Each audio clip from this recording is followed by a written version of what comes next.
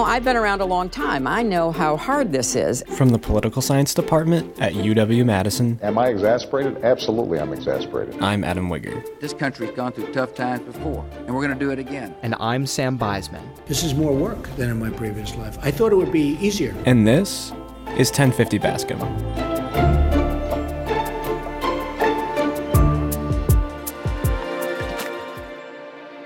Today on 1050 Bascom, we are excited to speak with Dr. Manuel Teodoro, Professor of Public Affairs at La Follette School of Public Affairs, to talk about water, environmental policy, and public utilities.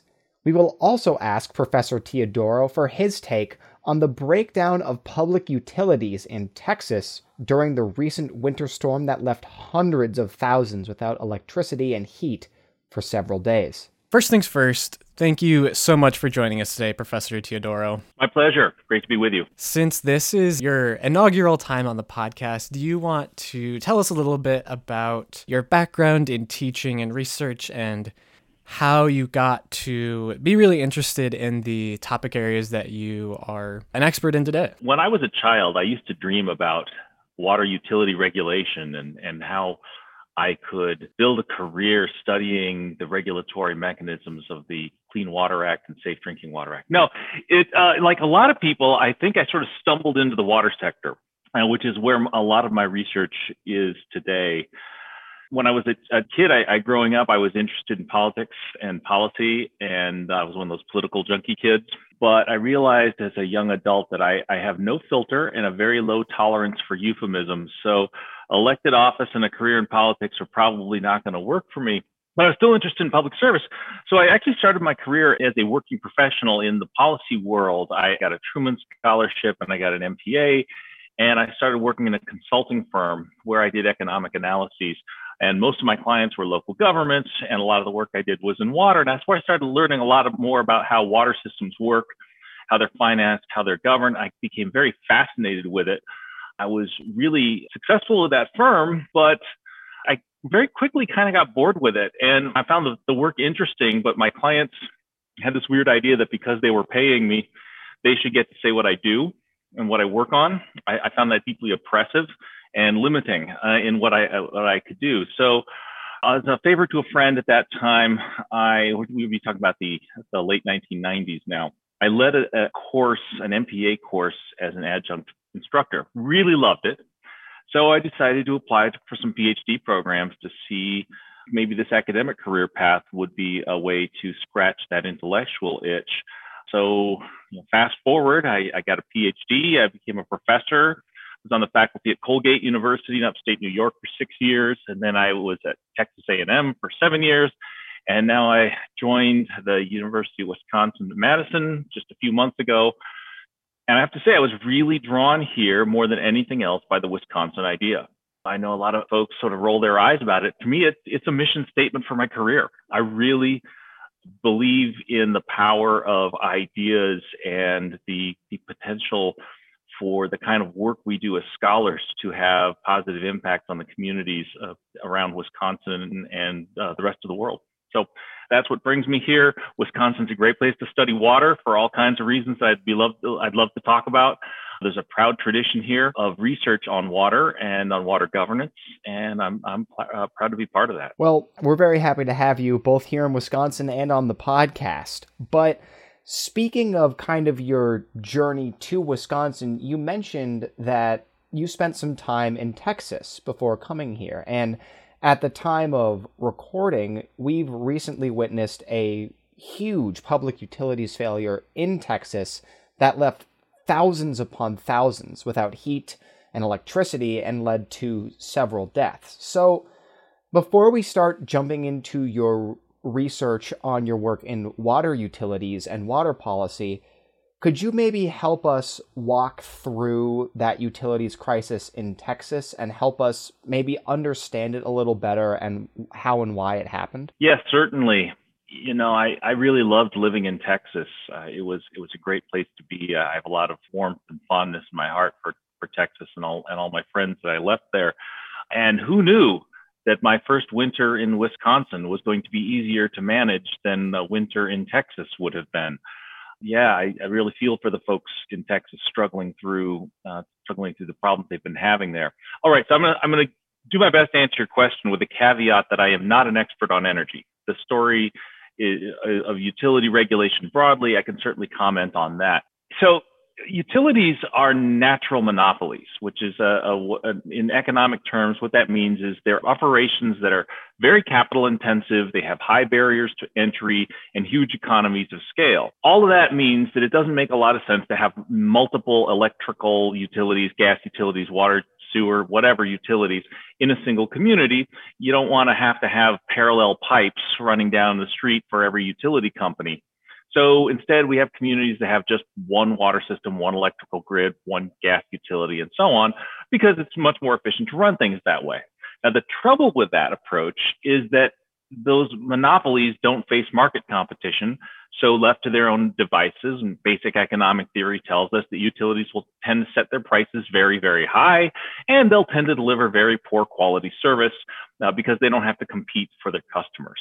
So instead of letting markets work, we use regulation. We rely on sound regulation to make utilities set their prices at fair levels and have a very good service quality, in ways that sort of substitute for that market condition.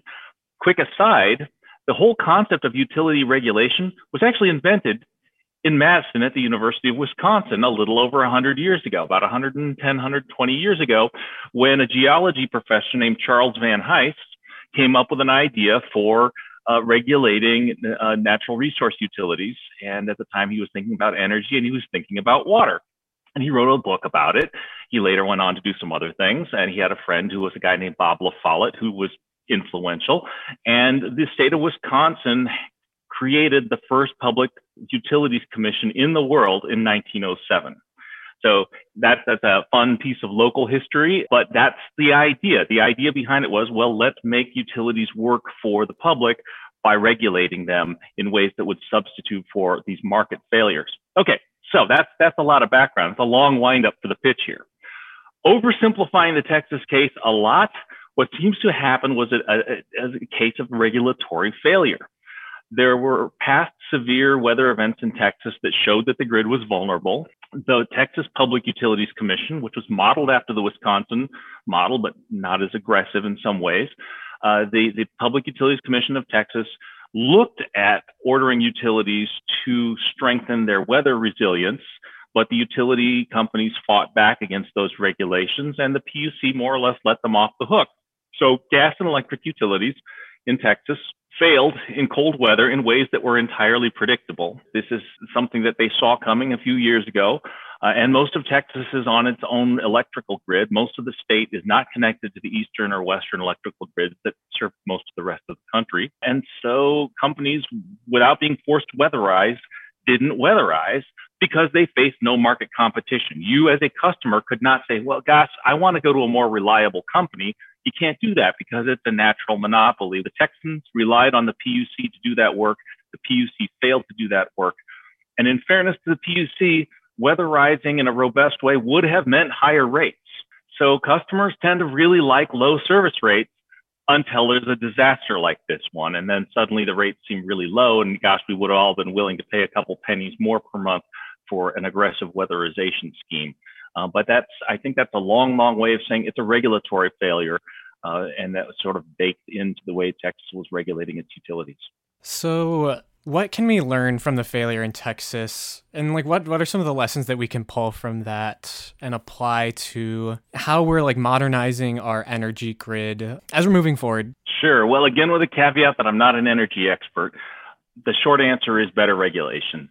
The PUC model, or as we call it in Wisconsin, the PSC model, Public Services Commission, it works very well if regulators force the utilities to make the right investments. That's the big if. There is always a danger of what we call regulatory capture, and that's where the utility regulators become a little too chummy, a little too close with the utilities industry. That's a danger of PUC regulation, but the PUC model is supposed to address exactly this problem. In addition to regulating rates to guard against monopolistic abusive pricing, they're also supposed to guarantee service quality or help protect service quality. And, hopefully, well, I'm not hopefully, I'm quite certain every utilities commissioner around the country is watching very closely, not just the eyes of Texas, the eyes of the nation are upon Texas right now, watching to see what's unfolding there to try to ensure that doesn't happen in their own states. Thank you so much for that explanation. I think that's going to be really useful to both us and our listeners, helping us kind of navigate this current event. But now we'd really like to move into your work on water utilities specifically, and also the role of water in President Biden's environmental policy. First, to kind of just get us all on the same page, could you just kind of lay out the basic issues of water utilities and utility policy and why you think we should be talking about it more? And then also you've made the case that water might be one area that could bring a deeply divided Congress together. Why do you think that? And could you explain that idea a little bit? Sure. I mean, you've asked some very, very big questions there. What are the issues with water? Water is endlessly fascinating for a lot of reasons. One of them that I think is surprising to a lot of folks who are not familiar with the water sector is just how complex and fragmented the governance of the water sector is. At the federal level, we have multiple agencies that regulate water, most notably the EPA, Environmental Protection Agency, but also a number of other agencies, including probably most notably the Army Corps of Engineers is heavily involved in regulating water and water quality across the country. And then you have 50 states and hundreds of tribal authorities that are also involved in governing water. And then we have more than 50,000 community water systems in the United States. And those are managed collectively by something like, maybe 30 or 40,000 water utilities. That's an order of magnitude larger than the energy sector. If you take all of the electrical and gas utilities together, you're talking about a total of something like 4,000 or 5,000 organizations. There are 30, 40, 50,000 water utilities. So there's massive fragmentation. And most of those water utilities are very, very small. They serve populations of a few hundred to maybe a few thousand. And then you've got a handful of utilities that serve lots and lots and lots of people. So it's a big, complex field. We've got some agencies that regulate surface water quality, others that govern drinking water utilities. We have separate programs, regulatory programs for sewer and water. It's all very, very complicated. In terms of why water ought to be a priority, this is what you asked me, right? Why water should be a priority in the Biden administration? Water unifies. In an era of deep partisan polarization, you don't have to be a political scientist to know that public opinion is polarized on a whole lot of issues, polarized by party. If you go back 40 years, there was not much difference between Republicans and Democrats in how they thought about environmental protection. And arguably the most significant environmental protection laws in the history of the United States happened under Nixon. However, starting in the 80s, we start seeing a divide between Republicans and Democrats and how they think about the environment. And that starts to widen really rapidly in the 1990s. Today, it's very, very wide, and the largest gap is on climate policy. Now, many Democrats see climate change as an existential threat, maybe the single most important policy issue in the whole world. Meanwhile, a lot of Republicans don't even think of it as a problem, don't even recognize climate change as an issue. So you got this tremendous gap between Republicans and Democrats, and that's led political scientists, many of them, to conclude that partisan polarization is a barrier to environmental policy. But the thing is, we don't see that partisan gap on water issues. We see it on climate. We don't see it on water. Republicans and Democrats don't diverge much at all in their attitudes toward pollution protections, water pollution protection, for example. And basically, there's no difference at all on drinking water. Look, everybody likes to drink water. Everybody likes to take a shower. Even Republicans, right? They like to put their kids in the bathtub too. And who do you think the sports fishermen are? Right? This is a potential of a great unifier. Wisconsin, another great example. I have to believe that water is important to people in every corner of this state. A third of this state's population relies on private well water. So groundwater protection is a huge issue for people in this state. We border on 2 Great Lakes. I mean, it's got to be an issue that's important for everyone.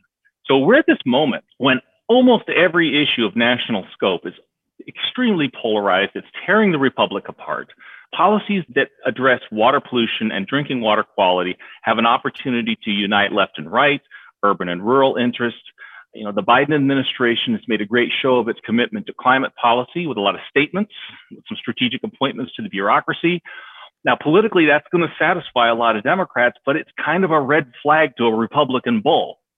And you might be able to win some legislation in the short run with somewhat Democratic control of both chambers. I emphasize somewhat because the control over the Senate is quite tenuous, but that's likely to, very aggressive moves on climate are likely to blow back hard in midterm congressional elections. But a move to address water pollution and especially drinking water quality would probably find significant support in rural communities and constituencies, including an awful lot of Republicans.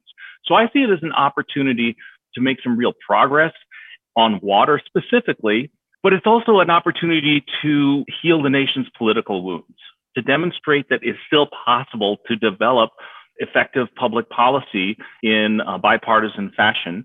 And here's the best part. If you really think climate change is the biggest issue, is the most important thing, it turns out that an awful lot of what we want to do to protect water is also really good for the climate, for controlling greenhouse gases. I'm thinking about things like aquifer protection, reducing reliance on coal, eliminating coal extraction, watershed management, wetland restoration, sustainable agriculture. All these things that are good for reducing greenhouse gases are also good for protecting the water, and vice versa. So you can frame these things. I can say, let's get rid of coal mining and call it climate policy.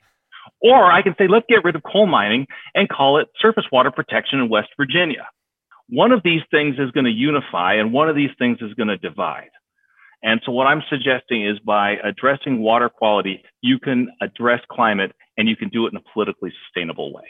Absolutely. And that's really interesting you just mentioned West Virginia, because I just finished reading the Buffalo Creek mining disaster. So that's like really in my head right now. Anyways, can you give the listeners a little bit of a look into how the Biden administration is approaching the water issue differently than the Trump administration did? Well, it's a little early to say, right? The Biden administration has only been in office for, I guess about a month now on the date that we're recording this. And most of the appointees are still in interim positions. They haven't officially been confirmed. So I want to be very careful here about what we think is happening with the Biden administration. What we can say looking back, however, looking at the shift from the Obama team to the Trump team, and now looking forward to the Biden team, a lot of the Trump administration's work was rolling back rules that were put in place by the Obama administration.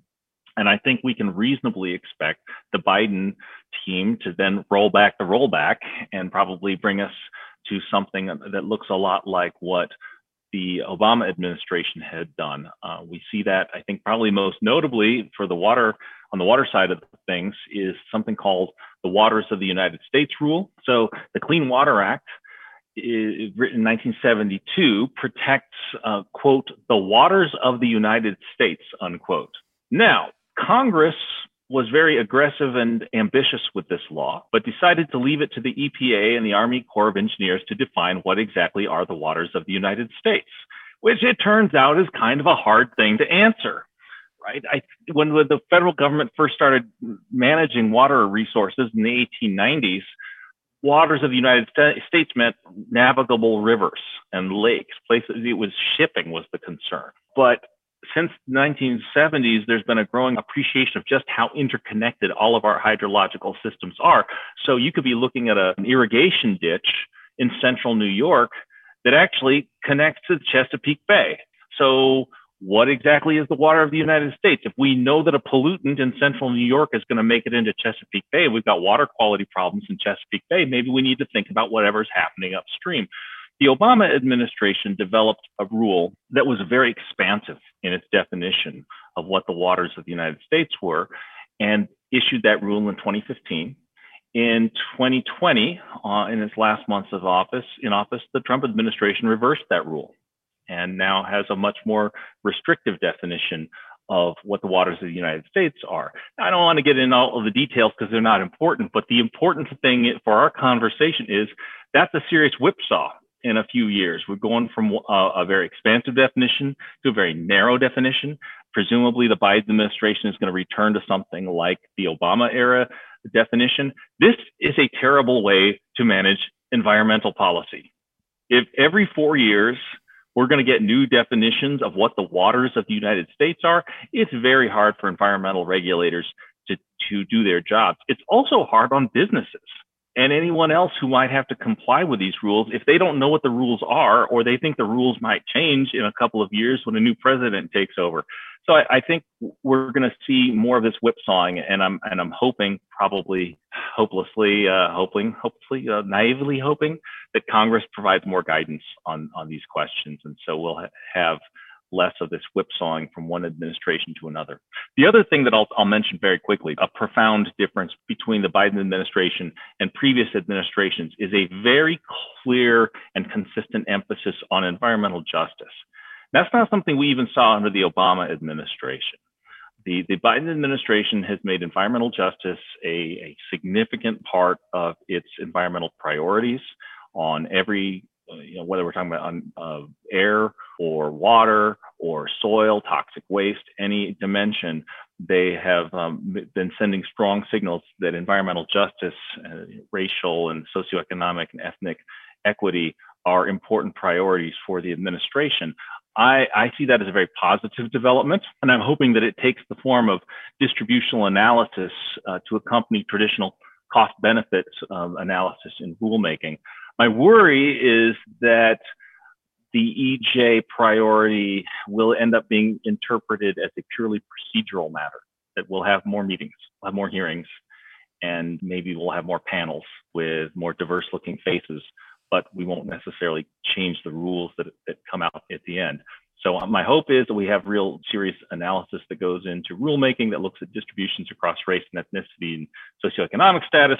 And I think that would be a tremendous move forward for the environmental protection regulatory regime. To ask a quick follow-up on that last part there, what might rule or regulation revisions look like to achieve a environmental justice goal like that? Like, you talk about how there ought to be meetings and there ought to be work being done to get there and get to these policies. And I, of course, don't want to diminish the value of that, but you also emphasize that there needs to be real, actual policies rather than just discussions getting there. At this stage in the game, based off of what we know now, what might those policies look like, or what might some examples of those policies be? Sure. Yeah, that's a great question. I use the term distributional analysis. That's really what I mean. There are some policies that may be cost beneficial on average or not cost beneficial on average or in total, that are nonetheless important for environmental justice purposes because they impact certain populations in specific ways. So the way cost benefit analysis works usually is we take all the costs of a policy, we take all the benefits of the policy, and we compare them. Now, I've oversimplified greatly, but it could be that there are certain environmental policies that we think are probably, like environmental protection that's not cost beneficial on average, but it could be very, very beneficial to a small population that would suffer tremendously without the regulation. So it could be very costly not very costly. It could be not so beneficial for some parts of the country, maybe a majority of the country, but a small population, maybe an isolated ethnic population in a rural part of the country, might really need this regulation in order to maintain its health and environmental quality. Well, we ought to look at that. Is what I'm suggesting. And that alongside cost benefit analysis, we're also going to look at distributional analysis. One of the things I like to tell my students is justice is what happens in the tails of the distribution. It's not what happens on average. It's what happens in the tails of the distribution. What's going on for the outliers? So most people are probably, certain rules on drinking water, you might be fine with the water treatment that you're getting in a large city today, but how do things look in the South Rio Grande Valley in Texas? How do they look in rural communities or tribal communities in Arizona, right? How do things look there? Those are the kinds of questions we need to ask alongside whether things are net beneficial on average. We need to look at how they're impacting, minority populations and poor populations across the country. Those are all Very, very interesting points. Hopefully, as the administration goes on, maybe we see some of those plans come up. We'd love to have you back at some point to chat about the specifics. But for now, what we do have is a new report about California's voluntary surveillance program for monitoring people who waste water, which, in other words, is kind of snitching on your neighbors for wasting water. I think this is a very, very interesting plan, and as we know, the states are laboratories for democracy, where oftentimes policies are tried out before adopted or modified for federal level application. So could you tell us about this policy and the report on it, its findings, and maybe what you'd recommend based off of this study? Sure. Yeah, the snitch is a fun word. Water snitching. The polite term in public policy is participatory surveillance, which is a nice way of saying snitch on your neighbors. So this was a study that came up as part of a look at the severe drought that hit the state of California from 2014 to 2017. And I worked on this with Yulong Zhang at Renmin University in China and David Switzer at the University of Missouri. What happened during that drought, California had a very, very severe drought, the worst drought by some records in thousands of years. So the state did a lot of things. It imposed some restrictions on the use of water, and it also invited public reporting on those restrictions. So they set up 1-800 hotlines and a public waste reporting portal. You could use your cell phone and had an app that you could use, or a web portal to report water waste. And over 3 years, Californians responded really enthusiastically. They reported 485,000 cases of water waste over 3 years. So Yulong, David, and I analyzed those reports. We were interested in where they were happening. Like who's doing these reports, and why do some communities get more reporting than others? And we were, of course, ultimately interested in whether that led to any greater conservation. The short answers are that we found that there, as you'd expect, water waste reports correlated with scarcity. As the drought got worse, reporting got more frequent. And as the drought got less severe, we got less reporting. The more interesting thing from a sort of political standpoint is that we saw significant differences between the type of utility that was managing water conservation. If you have city utilities, municipal governments got the most reports, followed by special districts, and investor-owned water systems got the fewest water waste reports.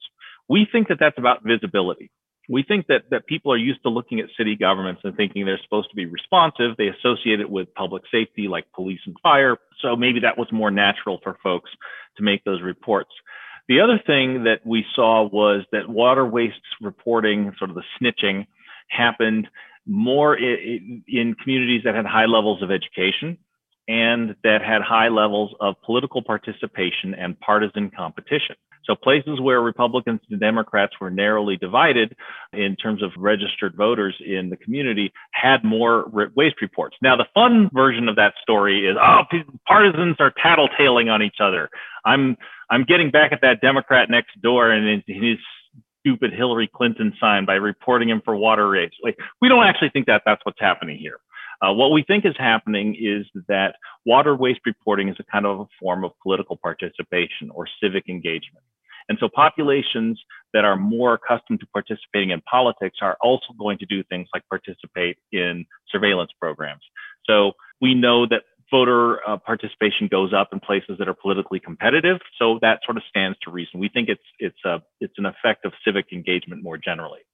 But the sort of big punchline to the whole thing is that we did find that there was an effect on, or it seemed to be an effect on conservation. An increase of 1 report per 1,000 per month correlated with about a 0.5% increase in water conservation. Now, that may not seem very much. California's a big state. Over the course of the drought, if every community out there had 1 more waste report every month, that would have resulted in savings of about 32 billion gallons, which is enough to serve San Francisco for about 1.5 years.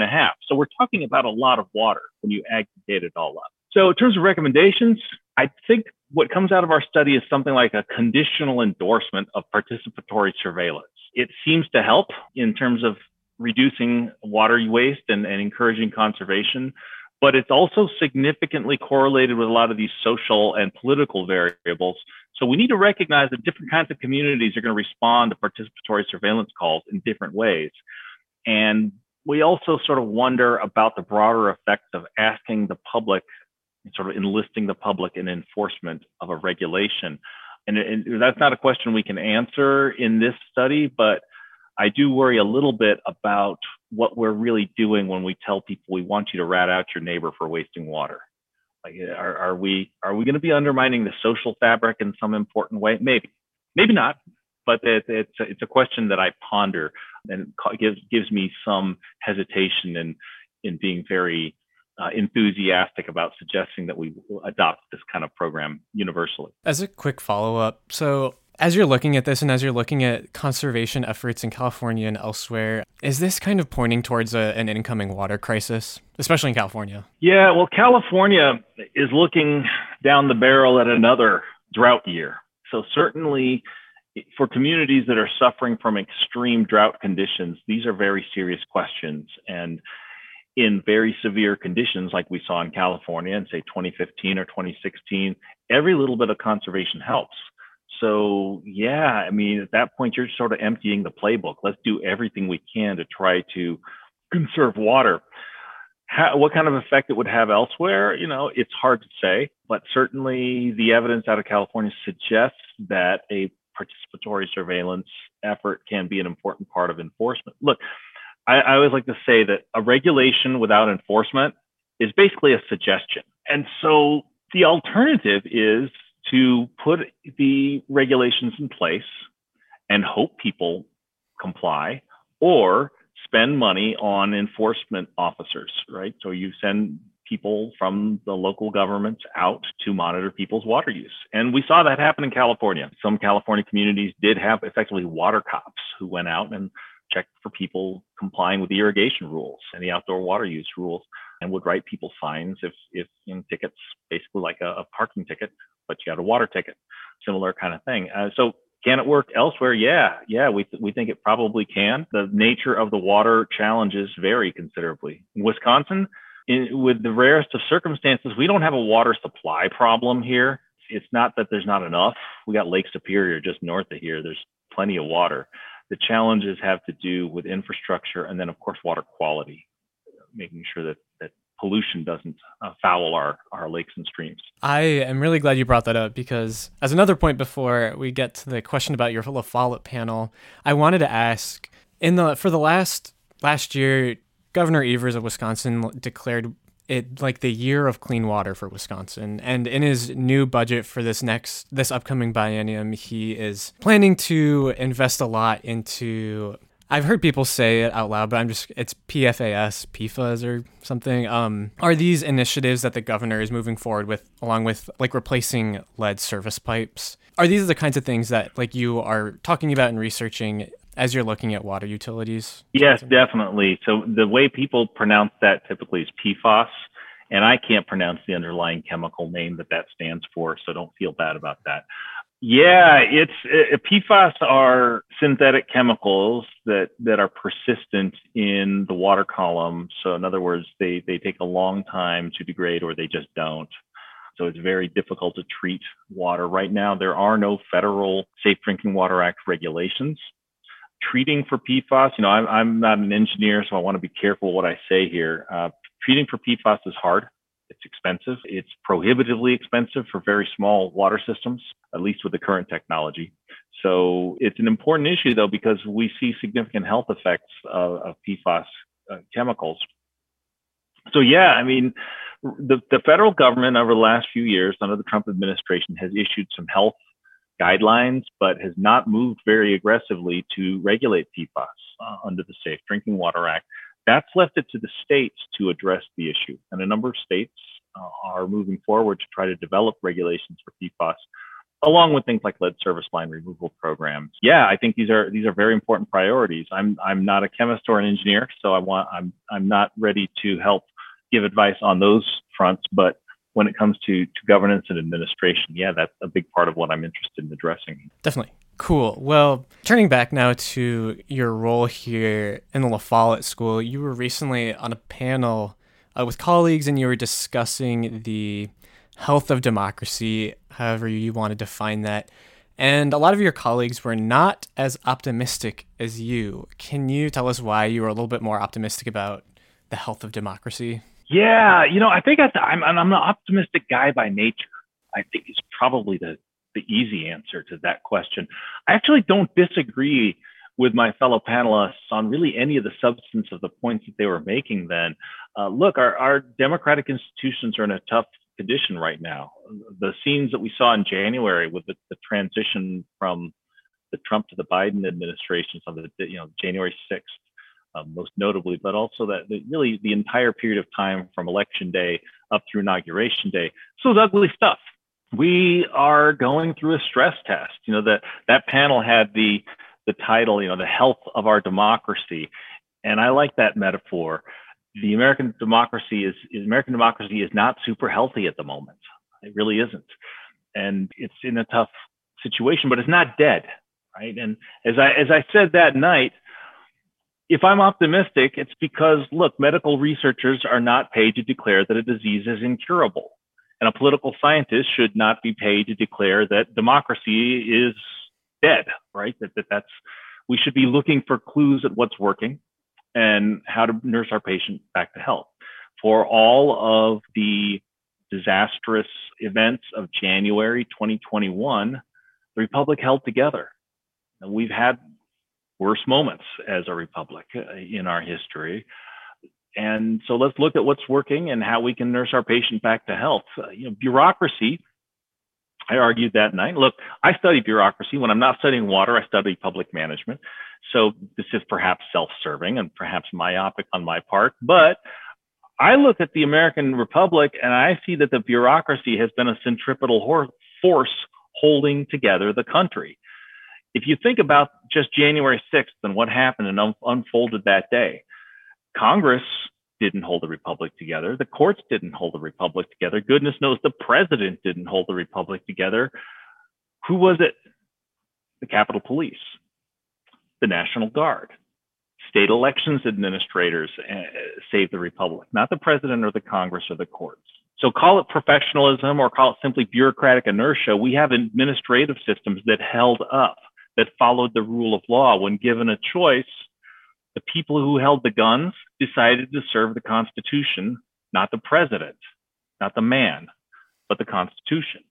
So the Republic isn't dead yet, and I'd argue that the bureaucracy has a big part, has to get a big part of the credit for that. It's in no small part to the administrative apparatus of government at every level. So let's use that as a point of departure, I say, to rebuild democracy, to rebuild faith in our institutions. Let's get the basic services like utilities regulation. Let's get that right. And thereby restore faith in democracy, because that's what we can do. Get the basics right, get the things that unify us right, and then hopefully rebuild legitimacy and make those other branches of government work better. And we're starting to run low on time, and of course we want to be respectful of your schedule and everything, but we also want to ask kind of a follow-up question related to that, because as you were speaking on, we should look at democracy and see what's working and see what's not, rather than just pronouncing it dead. But in a blog post of yours in January, you wrote, and I'm going to quote here, "Inefficient, inequitable, and maddeningly slow, America's fragmented administrative institutions are saving the republic before our eyes," end quote. That is a much more positive take than we've heard last year, and maybe even the inverse of a take that many of our other interviewees have discussed on the podcast. And my question is, you've already been speaking on how these bureaucratic institutions, administrative institutions, may be the foundational bedrock, or at least the unwavering bulwarks of democracy in the face of these other challenges and institutions. Is it fair to apply that analysis to our legislative institutions as well? Because we could also make the argument that they are quite inefficient, quite inequitable, and of course maddeningly slow. Should we also maybe be a little bit more optimistic about Congress being rather lethargic, or do you think that we can only really be optimistic about the bureaucracy in this manner? Well, I got to admit, Congress is probably the place where it's hardest for a sunny optimist like myself to be optimistic. The institutional headwinds against unity in Congress, even functional coalition building in Congress, are very, very, very strong. When I think about ways that we might fix Congress, I think strangely bringing back earmarks and pork barrel spending might help sort of grease the wheels of politics a little bit. I think serious reform to the filibuster rule in the Senate could help. But yeah, Congress is inefficient, inequitable, and maddeningly slow. And it's harder to see the way forward. You know, when I wrote that as the Georgia election, Senate election was underway. And the count was underway, it hadn't been reported yet. And what I noticed was a lot of folks, critics of sort of the state of American democracy, complaining really from the night of the election up through the night of the national election in November, up through the Georgia special election in January, complaining about how slow the reporting was. And gosh, couldn't we start counting these absentee ballots ahead of time and the mailing in ballots ahead of time? And I kept thinking, you know, guys, that's a feature, not a bug. Right? Slowing down the process is not a bad thing if it means you get the numbers right. And I'm not sure that counting votes ahead of time is such a great idea if you think that there's any chance that the early vote tallies are going to accidentally get released publicly. Right? It's easy to imagine a lot of counterfactuals. Let me throw a couple at you. One is, what if we started counting earlier? Do we really have faith that every elections agency in the country was going to keep that news under wraps, and that states like Pennsylvania and Wisconsin and Arizona, that no word of the early vote tallies was going to get out? You know, we know that voters vote strategically. If they start hearing that something's happening ahead of time, well, that might change their approaches. It might change the way that campaigns mobilize voters. I'm not sure that that would be healthy at all, and would introduce a great deal of mischief. If it takes a couple days to get the count right for the gubernatorial, senatorial, or presidential election, let's go ahead and take a couple of days. It's also maybe going to give people a chance to cool off a little bit and maybe not go out and commit acts of violence as a result of politics. So I see the slowness as a feature, not a bug. The other thing with the other counterfactual I want to think a little bit about is federalism. Okay, federalism gets a bad rap in political science, and there are good reasons for that. It's inefficient, inequitable, and maddeningly slow often. It's terribly, terribly fragmented and causes all kinds of bad things. And there have been certainly lots and lots of observers who have very correctly pointed out that federalism allows for a great deal of mischief. It allows local and state elections officials to do things like disenfranchise people. So I am all for aggressive enforcement of the Voting Rights Act. However, I don't know that federal administration of elections would be a very good idea. Think of this counterfactual. Imagine if there was a U.S. Bureau of Elections whose head was appointed by the President of the United States and served at the pleasure of the President, who followed executive orders from the President serving in his capacity as chief executive. What would November through January have looked like with a Trump appointee serving in that role? If we had a federal elections bureau staffed by presidential appointees, I shudder to think about what that would have looked like. Or for that matter, take it back a cycle before that. What if the Obama team was running the federal elections and you have a very close race with a Trump versus Hillary Clinton election? Would anyone have, we already had problems with people questioning legitimacy of that outcome. If the opposition party is controlling the election at a national level, it's a recipe for illegitimacy in the way that people perceive the outcome of an election. What happened in Georgia is you had Republican state elections officials governing a state where Democrats won these statewide elections. And they could certify those elections in the face of opposition from national Republican officials because they were local officials, because they had to look their neighbors and colleagues in the face the next day and stand up for them. That very fragmentation is what gave legitimacy to the outcomes of those elections in places that where a lot of voters may not have liked the outcomes of the elections. So I see that federalism as kind of another bulwark, as you put it, against mischief. The other thing is, there's 3,000 counties in the United States running elections. It's really hard for Russian hackers to attack all 3,000 of them, especially when a lot of them have really terrible systems that would be hard to hack. So again, the inefficiency, the inequity, and the slowness are features, not bugs. As we're coming up on time, is there anything we didn't ask you today that you would really like to get on the pod and make sure that people know? Sure. And I think this brings us full circle back to talk about utilities regulation in Texas and in Wisconsin. Look, I want to say this about utilities. One of the central problems we have with utilities of any kind is that the price is much more visible than the quality, right? People know exactly how much they're paying for that utility service when they get the bill every month. Quality, how robust is my electrical grid? I have no idea until a storm happens. Then I find out. Right? But I only find out if things go terribly wrong. If things don't go terribly wrong, I figure, it's probably fine. Now, maybe we just barely missed a disaster. I have no way of knowing. So this is the fundamental problem of utilities regulation. Price is visible, quality much harder to observe. So one of the political pressure will always be for low prices, and that will take with it low quality and low resilience. So we need to find better ways to communicate both quality and price to the public. And that's a big part of what I'm hoping to do here in Wisconsin is help this state better capture service quality so that the voters and the elected officials of this state can make wiser decisions about how we invest in those critical systems. And of course, the last thing we want to ask you before we let you go is, to all of our guests, we've been asking them in these dark times, just what's one thing that you're hopeful about these days? Well, I think you've been hearing it from me. Maybe I'm less dark and gloomy than most of your guests, and if it helps, I can be gloomier next time. I think the thing that gives me hope is that Americans are waking up to the importance of basic services and how crucial they are to the legitimacy of the state and everything that we do. You know, when I started in political science, and I tell people I work on utilities regulation and water governance and municipal policy, I'd get either eye rollings or sort of groans and or glazed eyes or uncomfortable staring at the shoes because nobody thought this stuff was important. Well, the last few years we've been learning more and more just how important these things are. I never have to explain to anybody why studying water or now electrical grid regulation is an important thing. So I'm sort of optimistic.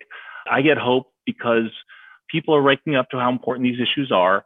And we have opportunities to make people's lives better and make the institutions of the republic function better, knit together the torn fabric of the state by doing a better job with these basic services. I think the opportunity is there for the leaders who are willing to take the risks to make it happen. Well, thank you so much for joining us today, Professor Teodoro. It has been awesome and super informative to have you.